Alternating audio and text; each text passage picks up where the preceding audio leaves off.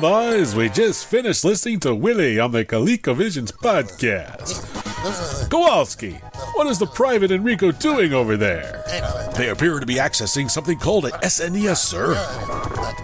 Check the net about this SNES.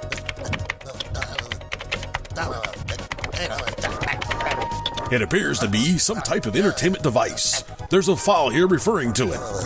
Soul Blazers, the SNES podcast. Awesome. Top Droid, top shelf, top Nintendo. Begin Operation Nintendcast.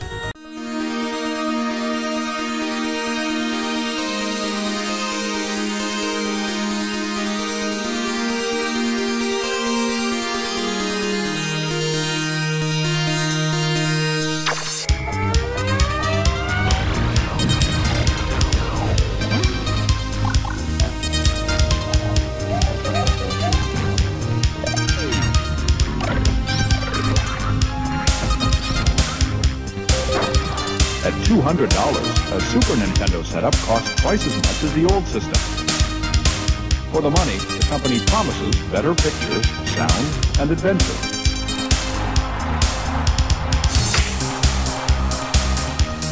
Now you're playing with power, superpower. You're the king, I tell you! The king! Only for Super NES.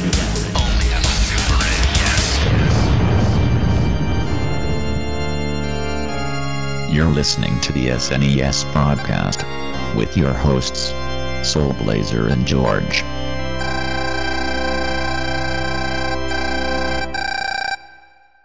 Hello, everybody. Welcome to Super NES Podcast, episode number 86 for your listening pleasure. We're getting up there in numbers. George and I were just talking about this like off mic before we started the podcast. This is the 50th episode that George has been on here with me as a permanent co-host. He's heating up. yeah, he's definitely on fire at this point after almost 2 years. Is it the shoes? Yeah, I don't know if he wears shoes. Well, you might, but a lot of folks around here like wear flip flops almost all year long. I wear despite the weather. So I wear boots. That's what I wear. I get that. Yeah, yeah. Well, yeah. We're given your work environment. I hope you wear boots. Oh yeah. That'd be dangerous, but anyway, yeah, as you may have possibly guessed from those bites, or if you pay attention to our coming announcement from the last episode, we're covering the Super NES port of the very popular casual sports arcade game NBA Jam, which originally came out in the arcades in 1993, published and developed by Midway. The Super NES version of the game was published by was published by Midway still, but was developed by a company called Iguana Entertainment that handled most of the home ports of the games. They made some bad games. Not saying that this one is, but their track sure record's made some pretty bad mixed. games. They did make some, their ports. They were pretty good at their ports. It was their ports, I think. I mean, this port, Virtua Fighter 2, Virtual Cop, those are like pretty good ports. I think that, I think what came down to the original games, their track record kind of goes, yeah. So yeah, but yeah, this got. But so before we get into the game, I'm just going to mention this here for a little bit here, like off the top, to get George's opinion on this and whatnot, and also to answer a question that I've been asked with recently by a lot of people, namely, why don't you guys cover more sports games on the podcast? Well, there's two reasons for that. One of them being my respectable co-host here. I mean, I don't mean this as an insult to George at all. George is just not a big sports fan, sports game fan like I am. I'm on the record as having said numerous times, and numerous times that I'm a big sports fan. I love a lot of sports games. I play a lot of them still regularly, but we all have genres. We all like genres of games, which we really don't do much for us for one reason or another. I'm not a big wrestling fan, so we all have this kind of stuff that we're kind of into and not into, and I'm sure George would go along with covering a game, covering a game with me. I've twisted his arm. I don't think I twisted his arm on this game, but we'll find out here when we get into it. But it's a lot easier. It's a lot easier to talk about games of certain topic. If both a host on a show want to talk about it. And like I said, this is not meant as this is not meant as like a criticism or complaint or complaint anything like as far as like you go, George. But that is like a big reason. Yeah. But there's also not like big reason, and a big reason that is like in my honest opinion, I just don't think most of the sports library for the Super NES has aged very well over the years. It's strange because I'm thinking about this recently, and I'm like, there were a lot of good sports games I remember playing the Super NES as a kid back when the system was new. I mean, there are a lot of good baseball games, football games, whatnot that came on the system, and I don't have the same nostalgia like those games I did with the NES equivalent sports games, because even like nowadays, I still think that games like Tecmo Bowl for football and Double Dribble for basketball and RBI Baseball for baseball and Blades of Steel for hockey are all still real good, really fun, great sports games that still hold up very well today. I still go back and play. I still go back and play those games on a regular basis, and I'm like, I don't know what it is. It's just like I think maybe because the Super NES was not really geared to be a sports system. The Genesis obviously had the advantage in that because it's faster, because it's faster processor, and the other resolution modes that system had to make it more advantageous for sports games. And we're gonna and that does show of NBA Jam, which we're gonna talk about here like later on. But it's not to say the Super NES didn't have good sports games like when it came. When it came out, but just a lot of them have not aged particularly well for one reason or another. I mean, I tried to play some of them recently, and I'm just like, it doesn't have that appeal that the NES games still do like for me for one reason or another. So, I just don't. I just don't think that, with a few exceptions, most of the library of the system for that category has just not aged very well. I mean, of course, there are exceptions. I mean, Phil and I a couple years ago covered the 3 Tecmo Bowl games that came on Super NES, and those games I think are still a lot of fun. It's not really a sports game per se, but I do want to cover a Super Punch-Out on this podcast at one point. It's only kind of loosely a sports game, like a little bit, in the sense that the original the original Punch-Out was a sports game. I am curious to check out Mega Man Soccer, which I've heard some good things about. So that one I will twist your arm on at some point, George. But wonderful. But so those two reasons all taken together is the primary reason why we've not covered a lot of the sports library in this podcast, and why we're probably not going to cover most of them on the podcast. So for that, George, you're welcome. But I did want to look at this version of the game, because this is a game I spent a lot of time in. In the arcades, when it first came out, and I had a lot of fun playing this game.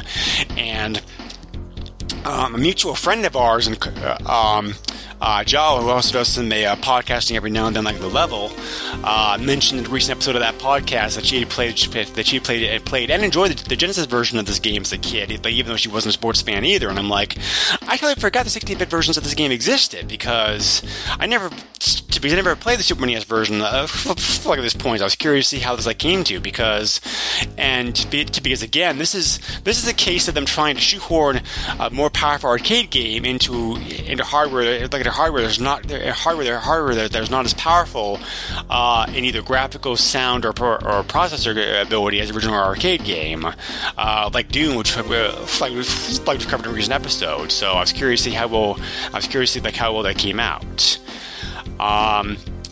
George, you knew about this game, but you never had played any version of it before until now, right? I have Tournament Edition on the Jaguar. Oh, okay. And I played it to test it. Okay. Yeah, that's a... This arcade game was very popular, so it got ported to numerous systems. Besides Super Genesis, it also came out on the Game Gear, the Game Boy, the Sega CD, the PlayStation, the Saturn, the Jaguar that George has mentioned, and 32X, and they all have like pros and cons. I think as far as the conversions go, the Jaguar version's biggest complaint for me is the music. The sound effects music just sound terrible in that version of the game. I have no idea what happened there, but it's pretty atrocious. So, and the characters, the players, they look horrendous. It's like big heads and like cartoon bodies.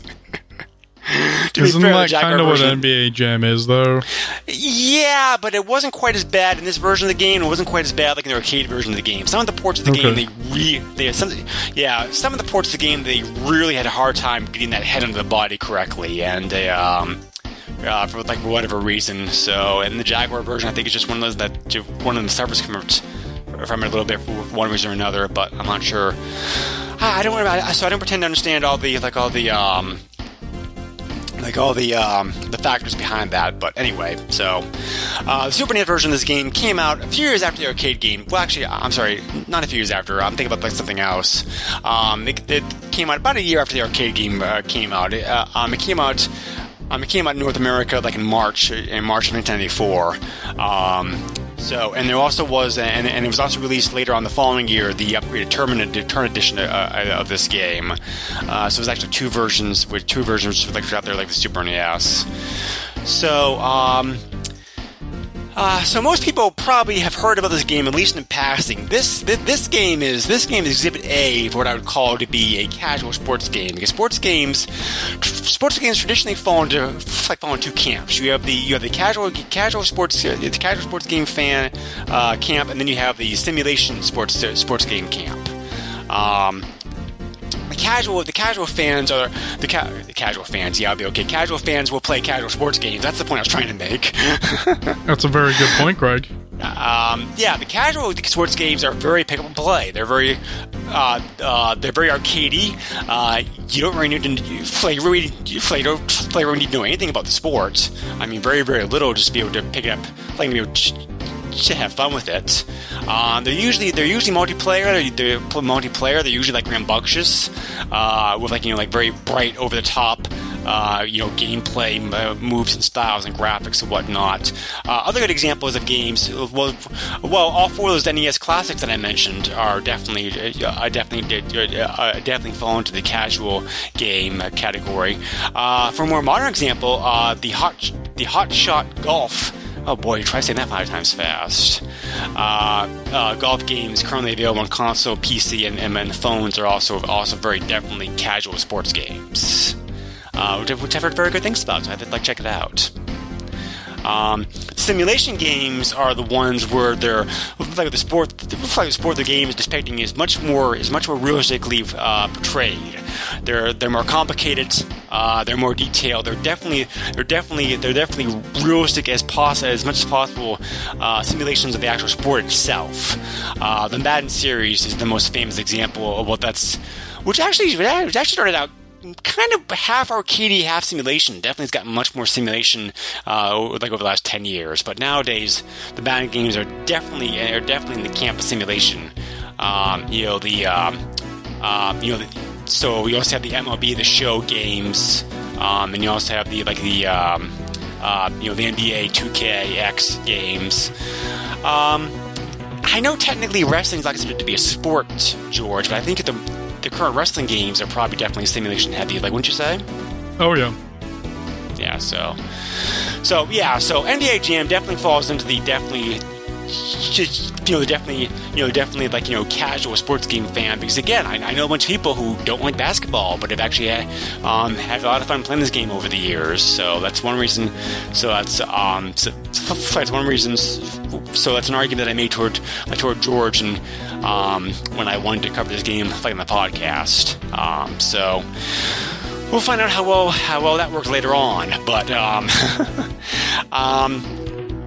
talk about the gameplay here, like real quickly, before we get into some other stuff here. This is a pretty fast-paced, pretty casual, but even for casual sports games go, representation of basketball. It's 2-on-2. It does have the NBA license, so you can pick from all 30 NBA teams, and you get to pick from the 2 best players who were on that team as of 1992-1993 basketball season.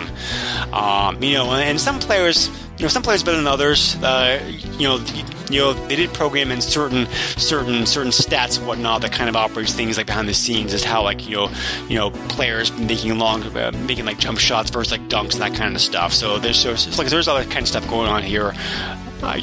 Going on there, kind of the set behind the programming logic of the game. A real quarter muncher like in the arcade, because because your original quarter cover you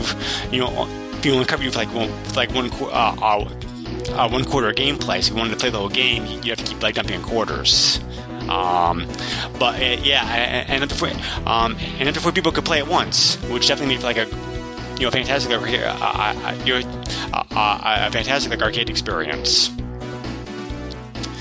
So this game, as I said, was developed by Midway. The main programmer behind it was Mark Trammell, who had a pretty good record of designing a whole bunch of popular arcade games from Midway during this time period. The history of this goes back a little bit interesting, actually. I didn't know all this before doing the research on it. He had designed a game for Midway a couple years back, which another game that we covered on this podcast way before George even joined us, called Smash TV. Did you play that game, George? Yeah, it is. The Super NES version of the game is very, very good. So he followed up. So Smash TV was a huge success. He followed. Mark followed up that game with a pseudo sequel called Total Carnage, which we do need to cover this podcast at some point, because Total Carnage did get ported to Super NES as well. I like it. So spoilers, I like Total Carnage quite a bit, but the game did not do quite as well in the arcades as Smash TV did. And Mark was under pressure from his bosses to try to turn around that slump and kind of and try to do a more successful arcade game the next day, his next game. And this was also during a time period in the early 90s when the arcade market was going through a resurgence, being dominated by Street Fighter 2 and fighting games of its ilk. So they really needed something special to be able to stand out amongst the crowd and be able to make Midway some money. So definitely a lot of competition and some tight pressure under him. So he went back to look at a game that Midway had done a few years ago before that, called Arch Rivals, which came out in the arcades in 1989 and also got ported to some systems like the Atari 700. Got a very good late in the system ported this game. Arch Rivals definitely is the inspiration for NBA Jam. There's a lot of NBA Jam that was taken over from Arch Rivals, because Arch Rivals is also a 2-on-2 basketball rough and tumble casual sports game with penalties and that kind of stuff. The main differences between the games is that Arch Rivals also had power-ups available in it, and Arch Rivals took place kind of outside, outdoors, rough and tumble gangster area or no holds bar kind of setting. Whereas in this game, they went to the NBA and licensed the rights to be able to use the teams and the players for the licensing cost of $100 per machine sold. Oh, wow.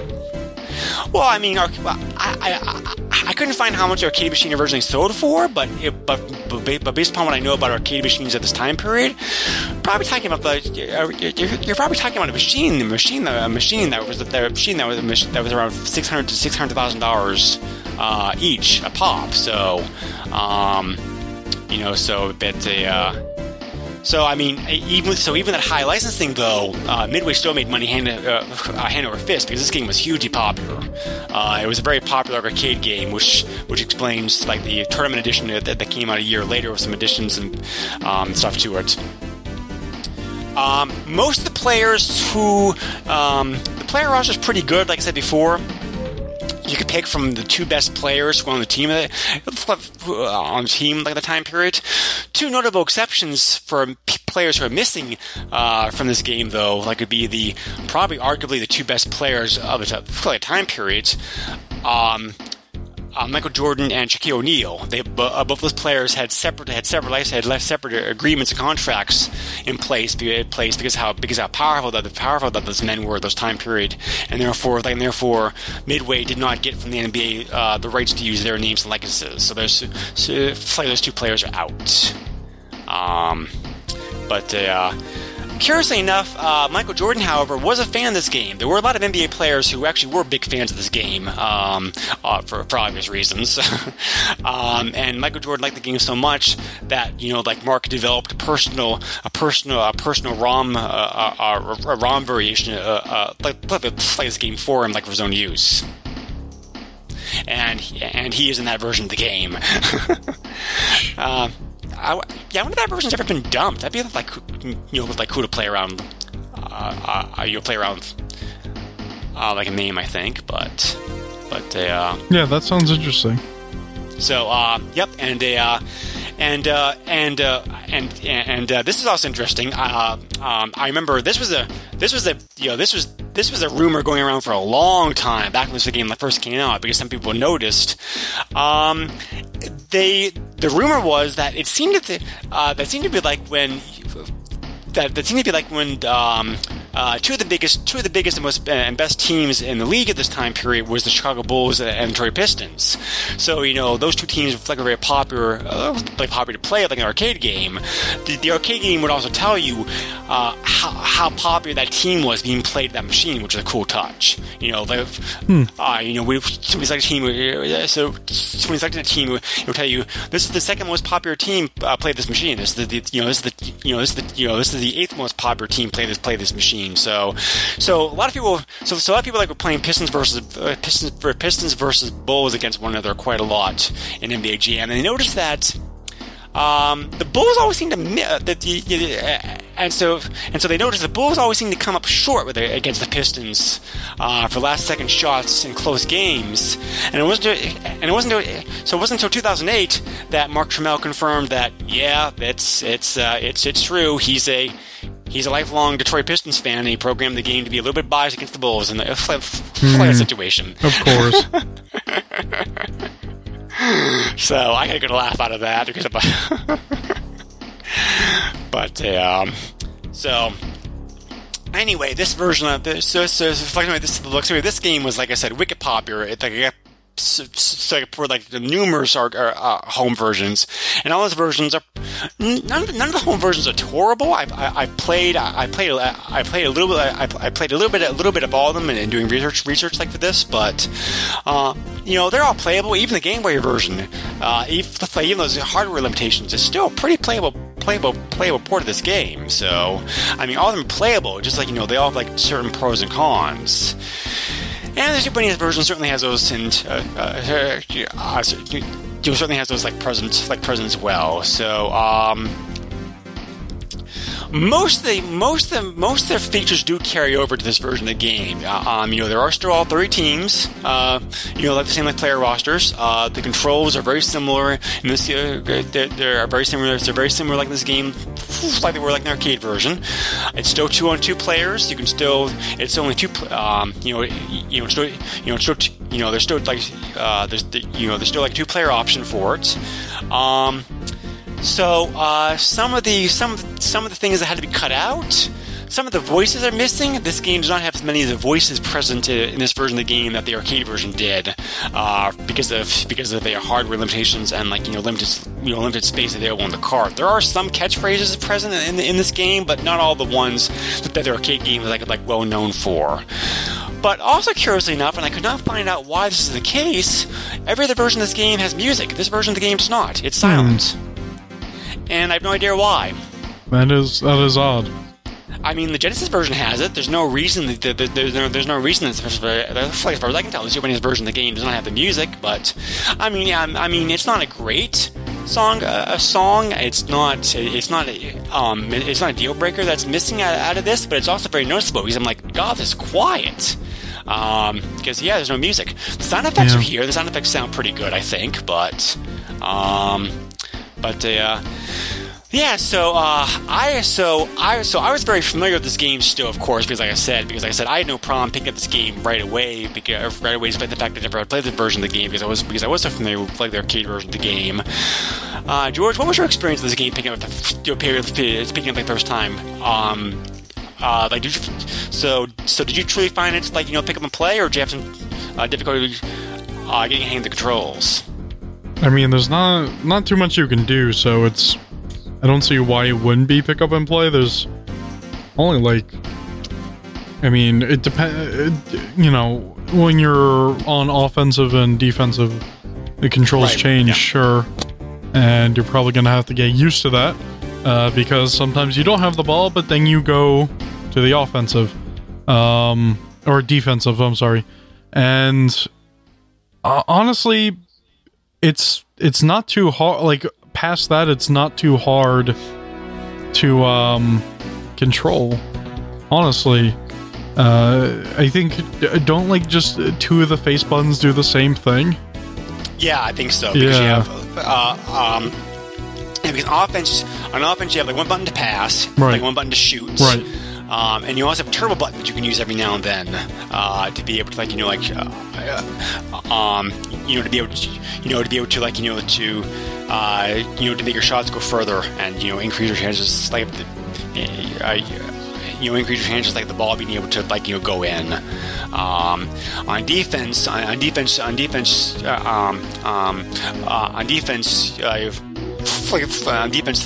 button. You have one button to jump, to try to look like a shot, to another button to try to steal the ball. Yeah. And in both offense and defense, you can switch between your two players at any time. You control one player and the egg. And the AI control the other player in your team. So yeah, the controls are pretty simple, I think. Do you think they handle well? Did you have any problems move your guy around whatnot? No, not really. Okay. So we already mentioned the music and sound effect. There is no music in this game, unfortunately. The sound effects I thought of this game were quite good. You have the typical basketball sounds, sneakers squealing against the court, the thump of the ball going out the rim, that kind of stuff. The voices, like I said, there is not unfortunately the same catchphrases as many of the catchphrases in this version of the game. But what's there? I think the voice sounds very good in this game. It's not the best voice, but it's certainly a very clear, understandable, good voice. What do you think about the sound effects and voices? They're good. I don't know. They work. I don't really have much to say about how the game sounds. It's appropriate. Did you have any problem understanding the voices? No, it's pretty clear. Cool. Yeah. That was my impression too. So, graphics for this game is a mixed bag, and this is where they had to make some compromises like the port of the game to like I said before, to shoehorn it onto a 16-bit system that was not as powerful as the original. As the original arcade hardware. And we've talked about this before, George, with recent Genesis versus Super NES conversions and whatnot. And this version of the game, I think the background graphics are very good and sharp. The basketball court looks great. The background. The close-up background with the players right up, the players' benches and the players on either side of the basketball court. Play what I'm talking about, right? The first few rows, people sitting real close in the court. Those graphics are very sharp, very large, detailed. The background graphics about the crowd and the characters, playing the four basketball players themselves, not quite as sharp. And on the Genesis version of the game, it's the opposite. So once again, you have that case where Genesis versions better graphically in some areas, Super NES versions better than others. It's very interesting looking at these games because we've had a recent slew of games on this podcast where we've had the occasion to directly compare visits the 16-bit version of the game, and it's like, yeah, this is strange. So I mean, the graphics aren't horrible. I think, like I said, the basketball court itself, and and the players, and the people and the players sitting right up against the court, and also the announcers slash judges bench. I thought those graphics looked sharp and clear and very, very good. Whereas the players are just the players are kind of fuzzy. They're kind of there's limited colors. Not really good resolution on those. So what was your impression with the graphics, George? They're fine. Honestly, I don't know. I think the players looked pretty good, as well as they could do in this type of game. I don't know. I mean, everyone kind of looked the same out on the court, but when they had the portraits, you could obviously tell a difference there. Right. Yes. So, looks like a basketball game going on. Yeah, they used digitized photos of the players to put them onto the heads, which in the arcade version of the game and in this version of the game looks pretty good. I mean, they do have big heads, but it's not as egregious as it is with some other ports of the game where it's really big heads and it kind of looks like a proportion like the bodies. Yeah. But I mean, the arcade game had gorgeous graphics. I mean, the time period that it came out, arcade came out, and I really love the touch, the touch that both the arcade version and this version of the game has when you score a basket. It shows up that that very television like sports summary that shows you the NBA player logo on the side and the team names. That's very close to how it's very, very close to how the scoreboards that actually showed on TV broadcasts the games during this time period. And really it's not that much different from how it is now. Yeah. Very nice touch to have that that included. So. Oh, some of the other sound effects, the sound effects that the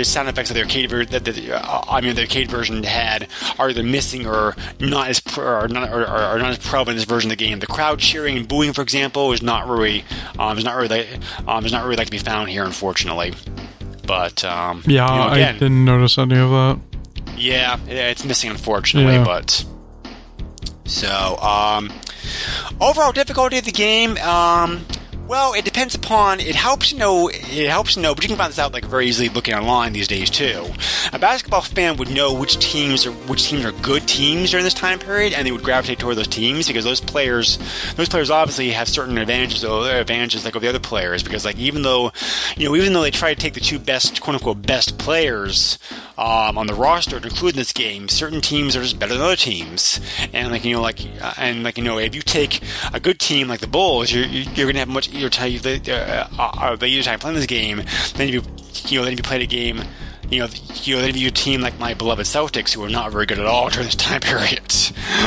But you can look that information up very easily, online these days. So I forgot to mention that little tidbit to you before we started playing this, George. So I'm curious to hear what how you made out as far as the difficulty like this, the difficulty like this game. Did you try different teams, or just try, should we just stick one team for your game playing? I just stuck to one. I didn't really. I don't know. I had no interest in really choosing any other team because it was just easier for me to pick something blindly and just go. So, what team did you end up with? I went with New York. Okay. Yeah, they were a decent team. Decent team during this time period. So, Did you have any? I'm curious to hear about your playing experiences. Did you have a hard time beating the AI? Were you able to beat the AI? Yeah, I was actually able to beat the AI. the games were like really back and forth. Mm-hmm. Yep. But I kind of learned how to game the system and get a decent amount of three-pointers. So yes, yep, yeah. Yeah, 3-point shots are huge. They're huge in this game. Like I said before, certain players will do better at making 3-point shots than other players do, just like in real life. But yeah, I mean, like, I thought that the programmers, I think did a very good job. Of keeping that intense, fast-paced, back and forth gameplay style that the arcade game was known for. Yeah. Even back when playing the game like in arcades against strangers, it was very, very rare for the game to get more than like 8 points out of balance. Because it seems like I can't confirm this, but I almost suspect that the game kind of tilted things a little bit against a team. It probably started to pull ahead too much to keep things balanced. Like I said, I can't confirm this. It may just be my own speculation / gut feeling about things, but I would not be shocked if there's like a line of code in here that would kind of like balance that. But yeah, so yeah, all in all, the programming in this game I think is quite solid. They were able to keep they were able to keep the core essence about the game. Let's talk about that quick, fast-paced, frantic gameplay that this game is like really like known for. So I really give them like kudos for that. All things considered, trying to put this game onto the quote-unquote weaker Super NES, with the glaring omission about the music not being present, and a few other like small little like bits and nitpicks I have this game. I thought the port of the game was pretty good. I mean, it wasn't great, but I think that again, knowing that the arcade games as well as I did, looking at it now, I'm like, they did a pretty decent job. Like I said before, I don't think any of the home versions of the game were horrible. Most people, when it came out, gave the game pretty high marks. Yeah. EGM gave it like 9 out of 10, like for all 4 of the scorers. Where they only gave the Genesis version of the game like 7.6, so go figure. But yeah. So this game's fall tournament, a tournament edition sold very well, which is reflected like in the price. The price of the game that we were talking about here. Like in a moment. The tournament mode of this game, by the way, came out 2 years later. The tournament edition of this game came out the following year. It just just had more player attributes, player substitutions were allowed, that kind of stuff. Just the typical bell and whistles upgrade that you find for a sports game. But I did not know until I started doing research on this that this is actually a franchise. I spent so much time playing the first two versions of this game. I had no idea that Midway kept going back to the well for it. There were a lot of NBA Jam games that came out later on that I just missed. I know there's more, but how many more are there? Quite a few more. After NBA Jam and NBA Jam Tournament Edition, you had NBA Jam Extreme in 1996, which came out for PlayStation, Sega Saturn, and Windows, as well as the arcade. Then you had NBA Jam 99, for which came out in 1998 for the 64 and the Game Boy Color, the N64. NBA Jam 2000 the following year for the N64, then NBA Jam 2001 for the Game Boy Color, NBA Jam 2002 the Game Boy Advance. You sensing a theme here at this point? No, I don't see any theme here at all. NBA Jam the following year, 2003, for the PS2, like an Xbox, and then so most of those games are just like upgrades. They also have like 5-on-5 basketball, 3D graphics, simulation mode, creative player. That last one I mentioned, NBA Jam, also allowed you to play legendary all-star teams for the 50s all the way up to the present day, which is like pretty cool. So after that, the franchise got a long rest, and then pretty much out of nowhere, Midway brought back this game, just calling it NBA Jam in 2010, when they came out. Like they said, a new upgraded version of the game for the Wii, the PlayStation 3, the Xbox 360, like an Android platforms. Which Mark Trammell, the original creator, did have a hand in consulting, like this, consulting like this one. This one I did know about because I played this at a friend's house, like Wii shortly after it came out, and it's pretty good. There's new modes present in that game: campaign, one-on-one boss battles, elimination, 21, and domination. You also have much better high-resolution graphics. The controls work very well. The Wii version uses the Wii version. You can use some of the Wiimote functions with it if you want to, but you can also play it just regularly like a controller. So either way's fine. I hate motion controls. And then they released one more upgrade to that version of the game, NBA Jam on Fire, the following year for the PS3 and Xbox 360, which just improved the AI and the graphics. But yeah, that modern version of this game is pretty good. I actually had kind of forgotten I'd played it. I saw this, and I'm like, oh yeah, I do remember that. I do remember playing that game at a friend's house. But yeah, I had no idea this is a franchise.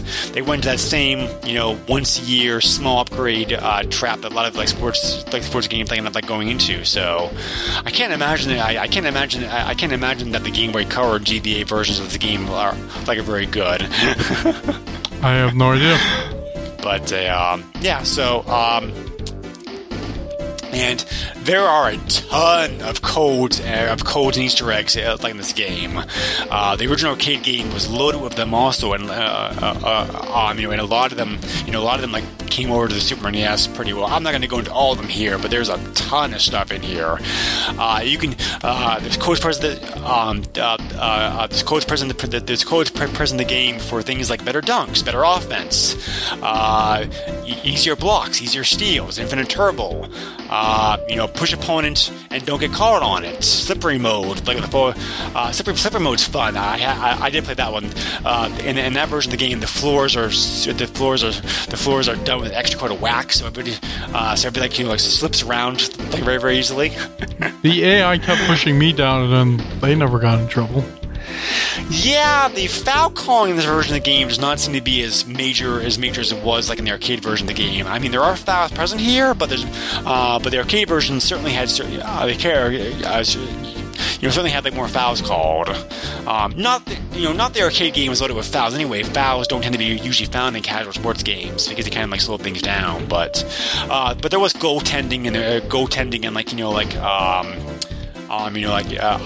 things like that present in the arcade game. So, and some of those, and very, very few fouls are actually present in this version of the game, I noticed. There's also a whole bunch of hidden characters that are in the game, fictional characters, and there's also some some real life and there's also and also famously there's some real life celebrities when here also like Bill Clinton, for example. Yes, I heard about this. Yeah, so you can also play as Larry Bird. You can also play as Hillary Clinton. You can also play as Randall Cunningham, who was a famous Eagles quarterback this time period. That's an interesting choice. Mark Trammell himself is present in the game. You put the right code in. So, but yeah, a lot of other passwords here. Passwords here, and there is one. I don't know if it's a bug or a secret or whatnot. If you're going up to do a shot, just from the buzzer ringing to do the ringing and then record the play, you automatically will goaltend that shot. So I don't know if that's a bug or just a feature. I don't know. But anyway. So yeah, final impressions. I thought this game was pretty good for considering the limitations that the system had. It came out pretty better than I had expected. I think I would have been happy with this game like I had as a kid. It's just that when this came out, this became this machine, because it was so like profitable, stuck around in arcades for a long time. By the time several years later, by the time that this machine was no longer really found in arcades, the PlayStation version of the game would come out. The PlayStation version of the game is the best version of the game, hands down. It's a very, very close port like an arcade game. So the PlayStation version of the game is definitely the best version of the game for for home use. But this game also has turned up in several Midway arcade collections over the years also, so you can also play it that way. Having said that, the Super NES version of the game I thought was pretty good. It definitely kept the core gameplay intact like an arcade game. The no music and some of the missing sound effects and voices was a bit annoying, but I don't think it's anything really deal breaker. There's no major deal breaker with this game as far as I was concerned. This is still like a very fun game, and I would argue, and I'm curious to hear George's thoughts on this here in a moment. That this version of the game is just as much fun for a casual person who doesn't really even know anything about basketball to pick up and play it, have some fun with, as opposed to along with the guys who were actually basketball fans. This game obviously is more fun played against somebody else. The AI, while it's good, certainly cannot replace the joy and experience of actually playing against somebody head to head. But for what it is, I think this game still captures the core essence, like the arcade game, very well, and still a very fun, casual sports game that anybody can enjoy, sports game fan or not. So now I'm curious to see what George thought of this. This game's not for me, but I can tell it is well made. It was interesting to play, but it didn't really catch me.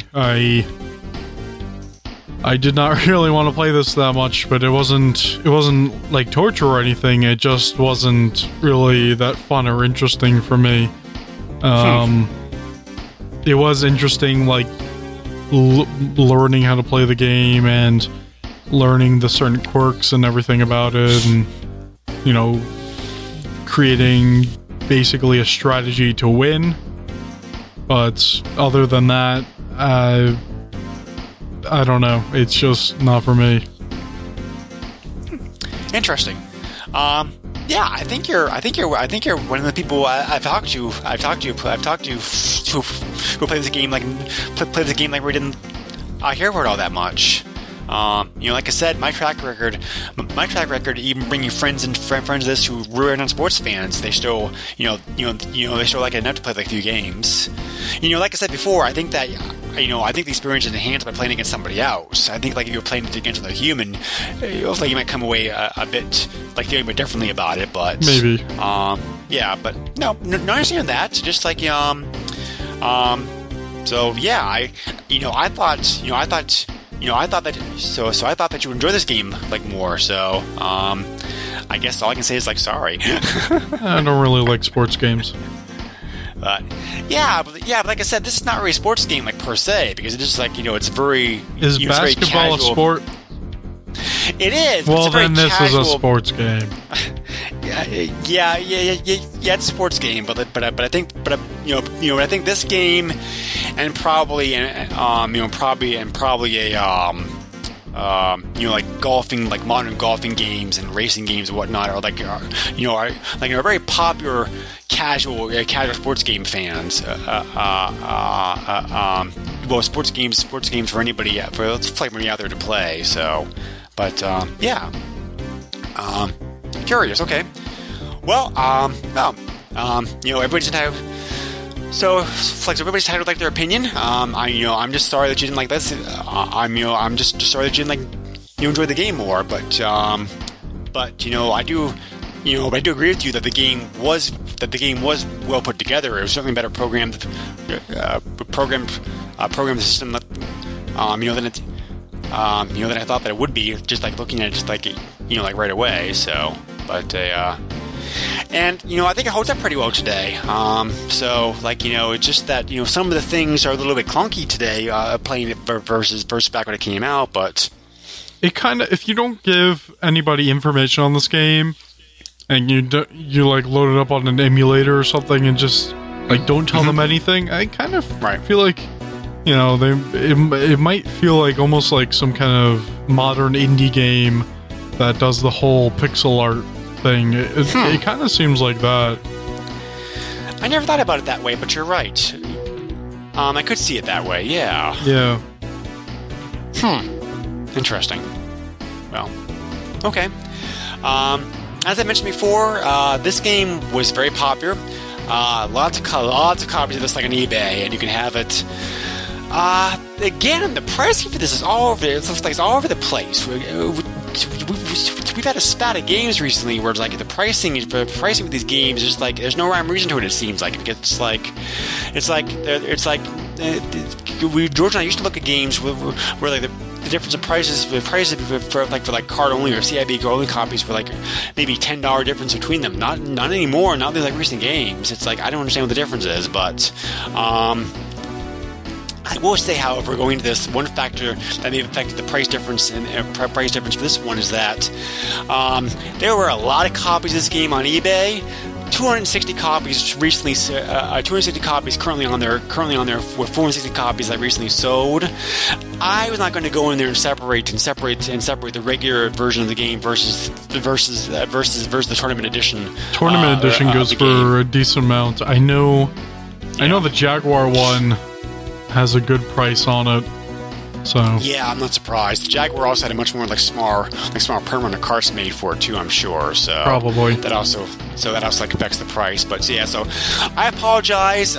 Given all the hundreds of copies out there, I was not about to spend the hour or two that it would have required to go in there and use eBay's horrible searching system trying to find out which ones were which and isolate them that much. That's fine. These prices, these prices include both.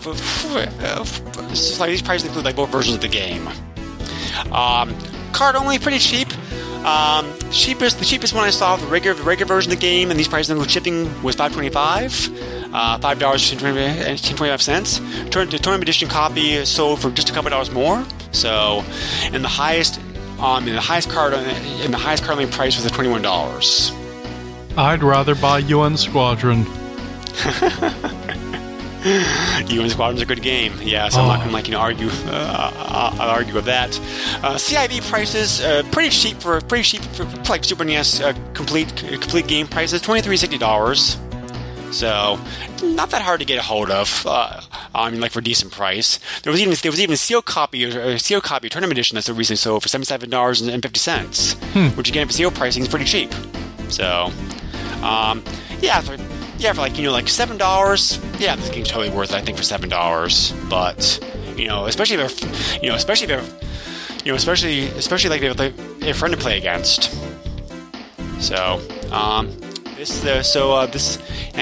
like I said, a lot of people still playing it. A lot of people must still be playing it. Playing it today to have like 460 copies of the game that's over the 90 days. So it's moving. It's flying off the virtual shelf, like per se. I do like me a virtual shelf. I'll go right next to my virtual end table. in your virtual Sims house. There you go. I wonder if you could have like a game collection, like recent, like the recent versions of The Sims. I've not played The Sims in a long time. No. That sucks. I don't know. I mean, you could buy bookshelves and buy books and put books in the bookshelves. I don't know. The Sims is not life, because if you buy a bookshelf in The Sims, there's already books in there. That's not how life works. Right. Life does not give you the books in the bookshelf. No, unfortunately. It'd be pretty cool if it did. Alrighty, well, thank you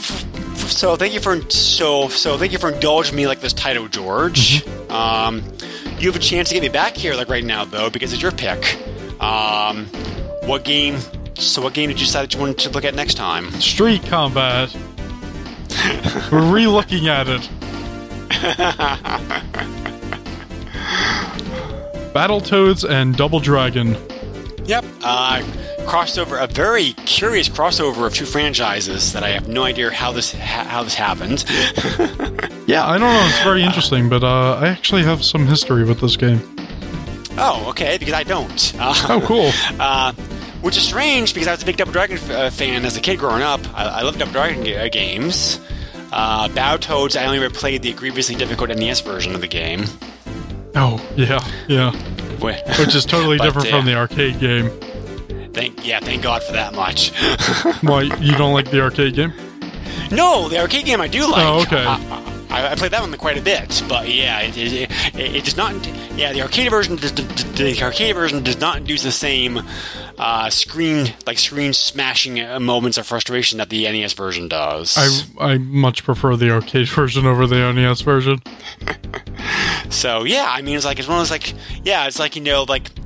I knew this crossover always existed, but I never played this game, so I'm curious to check it out. Yeah, it's such a weird thing to cross over because you wouldn't think that they would do this. Well, there's another crossover franchise that happened during this time period. Also, which also came out on multiple systems, including Super NES. That I have no idea how that happened. Terminator vs. RoboCop. Oh yeah. Which another game that we'll have to look at at some point because I'm curious about that. Because that's another crossover franchise. They're going how the hell did that happen? But. Because Alien vs. Predator makes sense. I mean, that's been going on for quite a while now. That that mashup happened in comics way before it ever came over to movies and video games. Yeah. But yeah, this one I have no idea. So, but anyway, yeah, good pick. Well, we will get into it next time that we come back. You come to you guys in 2 weeks. Yay. So, that ends this episode of the podcast. We are a proud member of both the Throwback Network and Retro Junkies, where you can find a whole bunch of other retro-themed podcasts, both gaming and non-gaming related. We are available on Libsyn. We're also available on iTunes. Please check us out on there. Give us a review. We very much appreciate it. We have a Facebook page, getting very close to 1,000 likes, so thank you everybody out there for supporting it. Yeah, I'm watching that too, and it's holy crap. If you have any questions, comments, etc., you can either leave them for our Facebook page, or you can also send me an email directly to the SNES Podcast at yahoo.com. George and I also do another podcast together, PlayStation Power, where we cover PS1 and PS2 games. Just to warn that podcast is not family friendly like this one is. But and George also does some other stuff too. On the side. What else do you do, George? Master System Masterpieces. We recently released an episode. It was fun. That's basically it. Okay. So I think it's about it. Do you have anything else you want to add in for final thought, George? Don't make me play another basketball game. I already played too many. Can't make any promises, but I can't promise you that. Dang. But it would be a while. All right. Thank you, everybody. Take care. Goodbye.